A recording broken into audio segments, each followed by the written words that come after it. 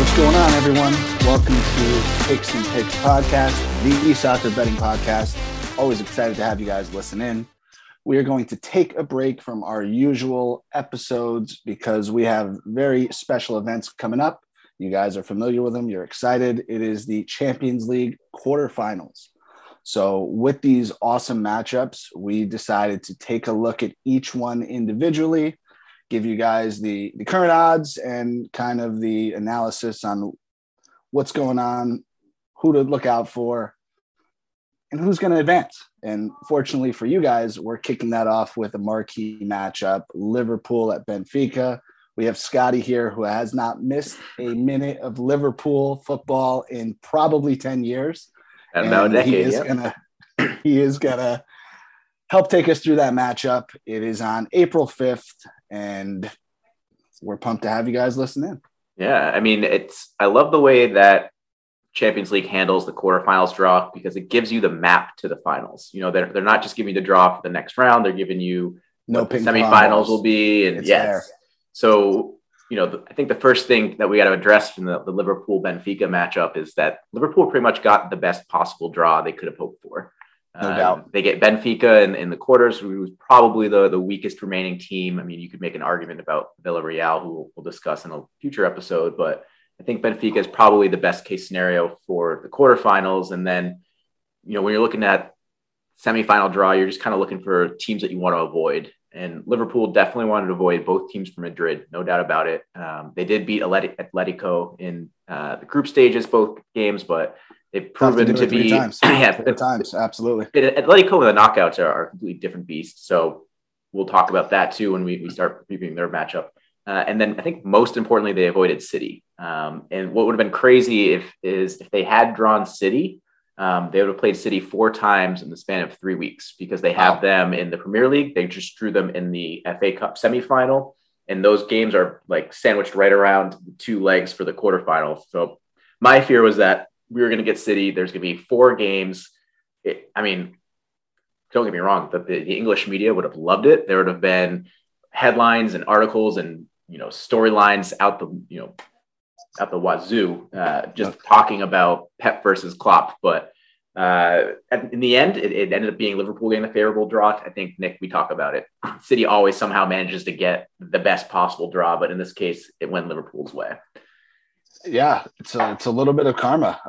You nailed it, right? City. It seems like some teams always get a favorable draw. I feel like Real Madrid's that way as well. And some of the other guys are up against it, but I think Poole has definitely earned this, right? They're recent Champions League winners. They're battle tested. And fortunately for them, they're pretty known to beat up on Portuguese clubs in the Champions League. I think, what was it over the group stage? They beat Porto an aggregate score of 7-1. So, I mean, no real contest there. And I don't really expect much better from Benfica. No, I mean, Porto's pretty much the main team in Portugal for a few years now. And that's actually kind of been a meme lately, is that, you know, Liverpool always gets Porto in the group stages or in the round of 16. And they usually beat up on them pretty good. It's not a rare sight to see Liverpool winning 4-0, 4-1. And you can even look back, you know, Man City had Sporting Lisbon last matchup, but they beat up on them, I think 5-0 in the first leg. So it's pretty good to have a Portuguese team when you're this deep in the tournament. The crazy thing is that I don't know that many people expected Benfica to get this far because they did draw on Ajax, which is, you know, favorable, right? You're not getting one of the big names in either the La Liga or EPL, but, you know, Ajax have been known to do pretty well in Champions League tournaments, usually outplaying beyond their roster size. And in the first leg at home, Benfica had a 2-2 draw. So they definitely went for it. Didn't quite get the win that they were probably going to need to advance. So you're going to Ajax, you're going, you know, traveling to the second leg, needing a win to advance. I don't think anyone expected Benfica to escape. No way. But they snuck it out. And that's a massive win. The odds were heavily in Ajax's favor. I think they were minus 300 or something around there. And Ajax, they kind of remind me of they're following that Atletico Madrid trajectory, right? Like, they win the Dutch league all the time. They're the most storied club out there, and they have the finances, and that's all well and good. But over the past 2 or 3 seasons, they've made noise in the Champions League, right? They made it to the final. I don't know that they have the same star power on this team that they did in the finals team, but you still expected them to take care of Benfica. They're in a high scoring game every single game, right? So that 2-2 draw in the first leg, I think that was pretty expected, but no, Benfica, listen, as much as they are the worst team that is left here in the quarterfinals, you have to give them credit for beating Ajax. I don't think anybody saw that coming. One thing I will say about Liverpool, they don't take any of their competition lightly. So, listen, while they will prepare and they may come out and get the job done here, it's not going to be for lack of preparation or mentality. Yeah, and we see it a lot, right? We see these teams that they get to the quarters and we think, all right, well, they've done well to get here, and that's pretty much it. And then they've gone to advance. You mentioned Ajax before. Roma's done that. Atalanta has done that, in recent years. So sometimes it's just you have the right roster construction at the right time, and they all kind of play well together, and they're able to kind of overachieve. And so that could definitely be the case here with Benfica, but again, it's a different beast trying to do that against a Liverpool team that has been together for 5-6 years now. No doubt. They've been through the ringer in the European competition. They've reached multiple finals, obviously winning it 3 years ago. So they have that experience. Like you said, Nick, they're not ones to kind of look past their competition. The interesting thing is how Klopp kind of handles his rotation, because we know Klopp loves to rotate his roster, loves to rotate the midfield. And now that he has 5 healthy attackers that are all pretty high quality players, he can rotate that attack as well. So it'll be interesting to see what happens. I think one of the main storylines for Liverpool is, their new signing in January, Luis Diaz, makes his return to Portugal. So Luis Diaz was one of the players that faced Liverpool in the group stages on that Porto team. He's been one of the most potent attackers in the Portuguese league for the past few seasons. Liverpool snatched him out of Tottenham's hands at the end of January, and he's been really impressive in the two or so months that he's been on Liverpool's roster. So going to make his return. He's not a stranger to Benfica at all. Porto, during Luis Diaz's time with the team, is actually undefeated against Benfica. So there's some good vibes there. Although, to be fair, it's not so much because of Luis Diaz. He's got as many goals as red cards in that fixture in that time, which is 1. But that's not he's got their number in at least some regards, because you can't argue against I think it's 4 wins, 2 draws in 6 games. So hopefully he can carry that over to Liverpool. No doubt about it. And, speaking of Porto, they are first in the Portuguese league. Benfica is coming in currently at 3rd place after 27 matches. They have 61 points. Title probably out of reach, right? Porto's got about 12 points on them. It's going to be tough to make up, but they do have somebody who is absolutely on fire, lighting the goal scoring charts ablaze. That's Darwin Núñez. He has 24 goals in 31 games, including that winner last week against Ajax. And that's, those are numbers. This is a guy I am not all too familiar with, but just looking at those numbers, he will be playing somewhere else next year. No doubt about it. The Portuguese league is no stranger to young talent.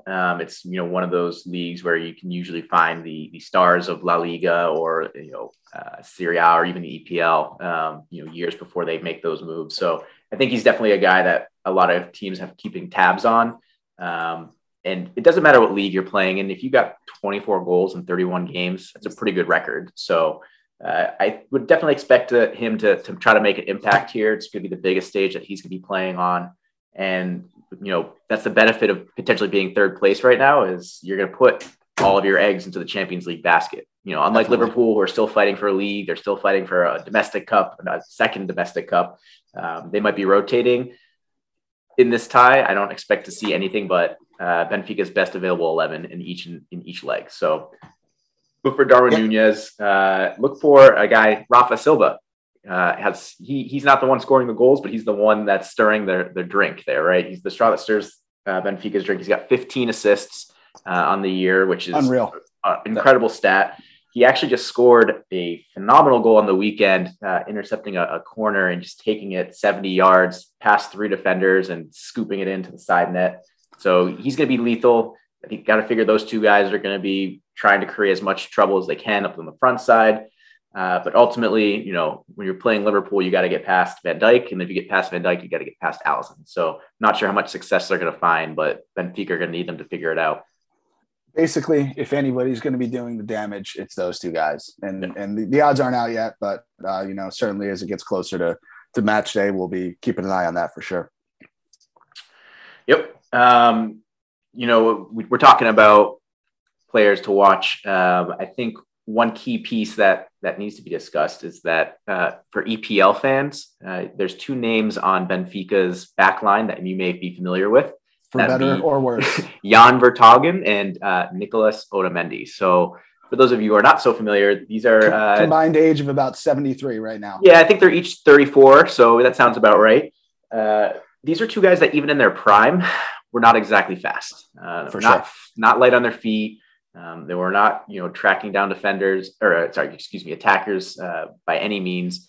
And you look at Liverpool's attacking line and what they like to do. They'll love to run behind. You're going to have Mane and Salah and potentially Luis Diaz constantly making runs behind.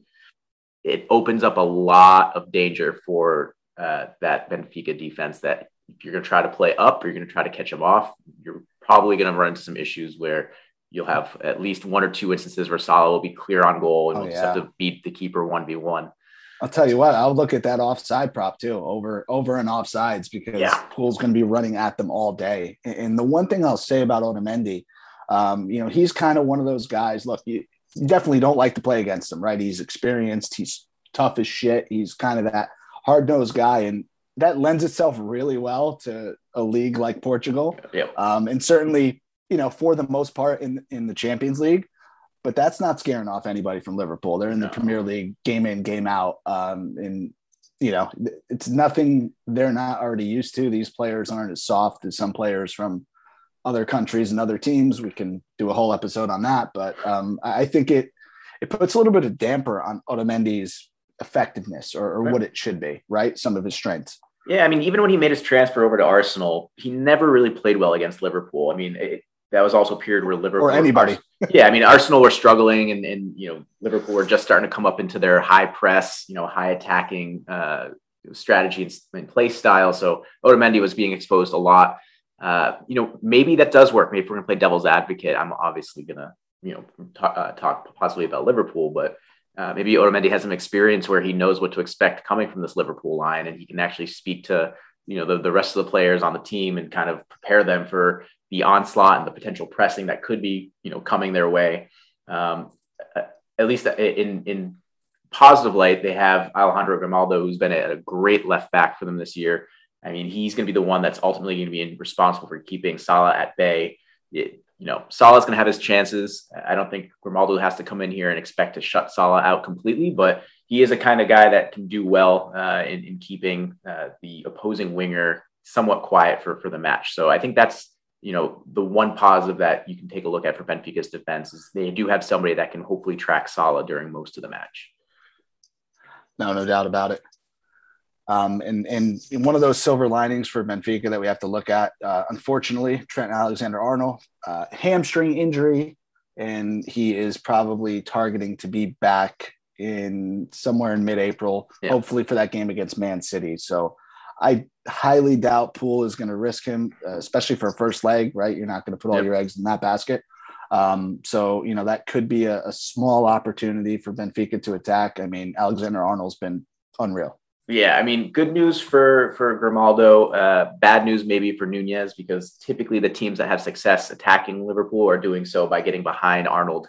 Trent loves getting up, passing in crosses left and right. That usually leaves him a little bit of exposed in that back right area. So, pacey players can get in behind and do some damage there. So my guess is you'll see maybe James Milner, if he's healthy. Joe Gomez played there this weekend, a little more defensive minded. So could potentially solidify the back line a bit more, but you're going to leave Salah a little bit less of an opportunity to get by his defender, because a lot of times it's up to that left back or the defending midfielder to kind of cover Trent's passing lanes there. So It could be good for Liverpool in the sense that they have a little bit more certainty at the back, especially in the away leg where you're trying to make sure you're at least holding serve. But for Liverpool's side, they're gonna have to find some other way to generate chances. I mean, they do have 3, 4, 5 very creative offensive players that they can put on there. So expect to see Thiago, expect to see Salah, and probably Luis Diaz, maybe Mane, being the key chance creators for this team in his absence. And they still have Robertson. So the other guy on the other side of the defensive line still cross it in from the left side. So, at the end of the day, you don't have to score a lot of goals. You just got to score more than the other team. Very doable. And we expect it to happen. And before we get into why that is and what the odds are, Scott has an incredible fun fact that he has to share with you guys. I can never take this away from him if I wanted to. This is great. I mean, if you're a Liverpool fan, then you're going to be no stranger to the name Everton. Benfica actually have a player named Everton on their squad. And should, during the away leg for Benfica at Anfield, Everton score a goal, he will have scored more goals at Anfield than the club Everton since the year 2020. So that's all it'll take. So when you're looking at Evertons who have scored the most goals this decade, it could be Everton from Benfica leading that chart. I love it. And I think if he starts, Nick, I think we got to put a player prop on him. Yeah, I don't know if he's going to start. He's been in and out of the lineup, but if he starts at Anfield, we're putting a prop to score. He'll probably be like plus 350 at least. So you'll get some good value on it. But I think the temptation there will be too strong for me to pass up. All right, you guys heard it. We are riding with Everton because the club certainly cannot be counted on. So it's down to the player from Benfica. Yeah. Got to go all the way across the channel there and get to Portugal to find an Everton that can score at Anfield. Love it. For sure. So to wrap it up, guys, the odds here to advance. So this is over 2 legs. Benfica's the heavy underdog. They are plus 700. Liverpool is minus 2,000. So certainly nothing to bet on there, but just to as the game gets closer, as the lineups come out, as we're looking at our props and some of the spreads and things like that, that this isn't going to change much. Liverpool should dominate this fixture over 2 legs. Listen, Benfica, kudos to them. They've made it this far. They've beaten other favored teams, but I just can't see any way that this happens against Liverpool. The odds reflect that. And to, just give you guys context for the tournament itself, right? Quarterfinals. So there's 8 teams left. Liverpool is plus 200 to win the entire Champions League. That is the second best odds, or second worst odds, I should say. Second shortest odds. There you go. We'll say. There it is. And Benfica is plus 10,000. So they have the worst odds to win the Champions League. So those 2 numbers will tell you everything you need to know. Yeah, again, speaking devil's advocate again, if I'm going to try to make a case for Benfica here, we've already seen with the Ajax matchup that if they can, get a draw at home, that they're capable of going away and getting that second leg win against a strong team. So maybe they don't necessarily need to, get out on the front foot and score 2 or 3 goals at home to try to take a lead going into the away leg. Maybe they can just sit back a little more compact, let Otamendi and Vertonghen do, play to their strengths, which are, for Vertonghen's sake, playing through the air. And, maybe they keep it at bay. Maybe they lose 1 goal at home and then go to away. They just, put it all on red, right? There's no holding back at that point. It's got to be their strategy, right? They got to pack the midfield. They're going to have to hope for set pieces, take advantage of their set pieces, right? Get those corners and free kicks. Obviously, they have guys who can score and assist. Again, we talked about Nunez, 24 goals in 31 games. I don't care, who you're playing. Those are exceptional numbers. So, listen, they're here for a reason, but this is, this is as big a mismatch as there is in the quarterfinals. Just plain and simple. So maybe the way that we're saying is, unless you're a diehard Benfica fan, maybe you don't put any money on this matchup specifically. If you're a Benfica fan and you want to just put some money on your team to back them and reap the rewards, should you get that upset, I wouldn't begrudge you whatsoever. Absolutely. Another opportunity is maybe you sit out the first leg, or you put money on the first leg and then you hope for a draw, and the odds shorten up a little bit and you can cash out earlier. It's another way. Absolutely. And listen, guys, Coach Steve, he wasn't able to get here for this recording, but if he were here, he would probably tell you guys to look at draw no bet. because he loves anything with plus money. And, that'll probably still be plus 500. So I'll speak for him on that, but that not a wager that Scotty or I will be putting down. All right. So I guess we'll wrap it up this way. The Kicks and Picks pod official pick to advance is going to be Liverpool, but we're not going to put money on it because at minus 2,000, there's not really a whole lot of money to be made there. So we'll leave it at that. But keep an eye on the away leg for Benfica. If Everton starts, we're putting money on Everton to score. No doubt about it. Thank you guys for listening in. Be sure to catch the rest of our episodes for those Champions League quarterfinals preview.